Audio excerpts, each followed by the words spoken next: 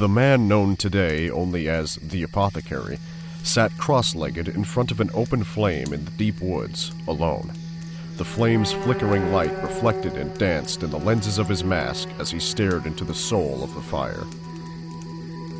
Is that what they're calling you these days? The Apothecary. Congratulations. You're a boogeyman. The Apothecary looked up and into the eyes of the man standing across from him. Why are you here? I'm here to pull you out of this. To be here for you, now. I should have been here for you sooner. I don't want to lose you to whatever this is. I'm not lost. I'm a better version of myself. Better version? Are you blind? When was the last time you looked in the mirror? You're obsessed! You're so lost in your own mind that you're oblivious to the blood soaking your hands. The Apothecary stands up firmly, taking a step towards his friend. You need to accept what happened. I'm sorry for your loss. I truly am. But your wife is dead. She is never coming back.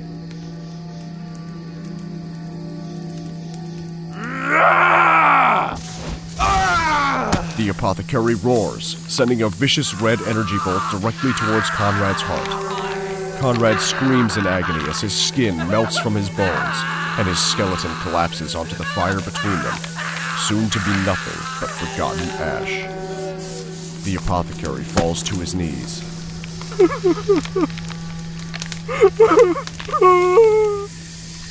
My friend.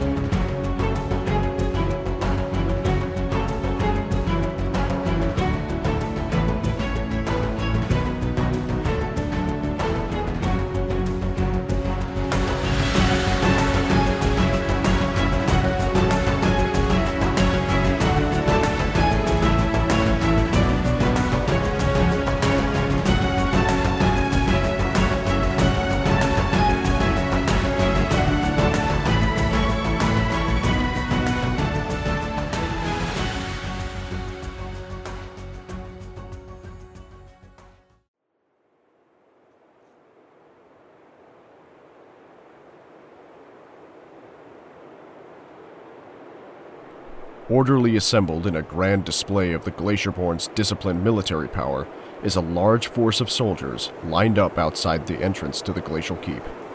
Each and every soldier is unflinching, and deep in their eyes reflects their unwavering loyalty to the Glacierborn people and their king. Verglaw walks firmly beside his army, arriving at the front, turning to face his soldiers.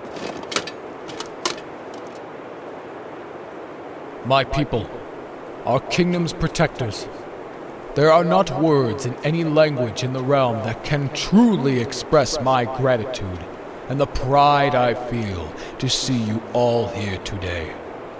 Today we march towards a great darkness.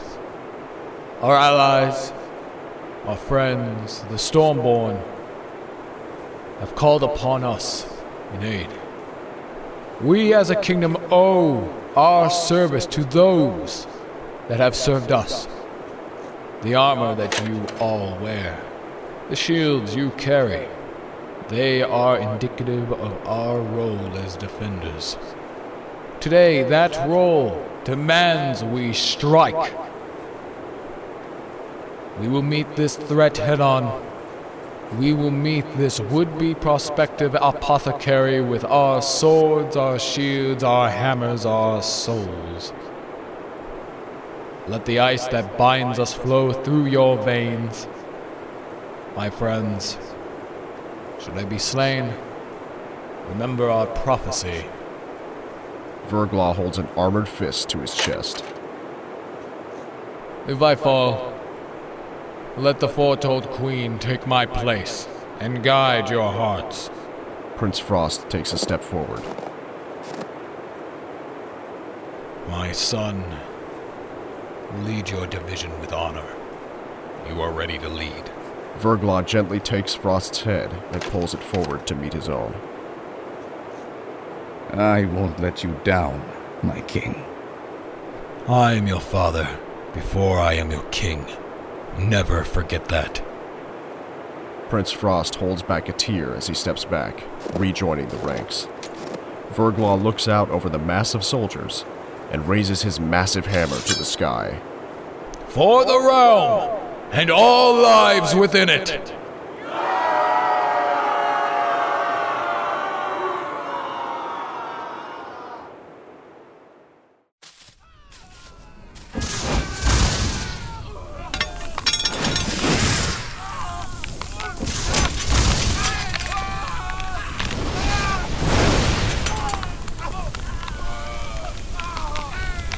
Meanwhile, Aetherius and her abhorrent monster are swiftly dispatching legions of Stormborn soldiers. The soldiers are armed with broadswords that they channel lightning through, but their electrically charged weapons are no match for the monstrosity they face. The beast slices through body after body with each of its 6 dark blades, each death granting more power to the hungry weapons. Aetherius uses her monster as a shield, walking behind it and casting bolts of dark energy at strikers, incinerating their skin, leaving nothing but molten skeletons to scatter the wooded battlefield.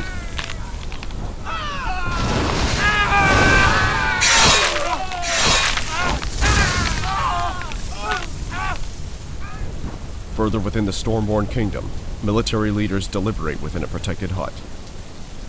I should be on the front lines. Sister, no, you shouldn't. You are where you need to be. If your people are to survive, we must be here, devising a plan of defense. We have been here for too long, Gale, and gotten nowhere. There are people dying under my rule. We can't afford to charge out there without a strategy. Let's find a way to handle this until the reinforcements we sent for arrive. Suddenly, a young messenger, out of breath and covered in dirt, sweat, and blood, bursts into the hut. I'm sorry to intrude. I have unfortunate news. Tempest rises to her feet. Go ahead. The Infernoborn are not coming. Any life that Tempest still had drains from her face. What do you mean? Exactly what I said. Midas, he elected not to send any troops to our aid. Thunder rumbles overhead, and Tempest's eyes glow an electric mix of blue and yellow hues. Midas will pay for this half-witted, senseless decision. Gale turns to his sister and places a gentle hand on her shoulder in attempts to prevent something of a thunderstorm. Tempest, now is not the time for retribution.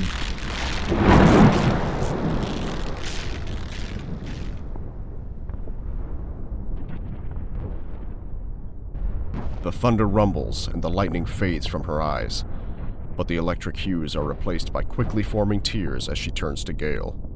What are we going to do? Gale takes Tempest in his arms in a wholehearted embrace. She cries softly into his shoulder as they hold each other, listening to the carnage transpiring beyond the hut. Tempest, I need you to listen to yourself. Look within. Focus your heart and mind. Let them work together as one. You are the rightful ruler of the Stormborn. Whatever it takes to defeat this darkness is inside you.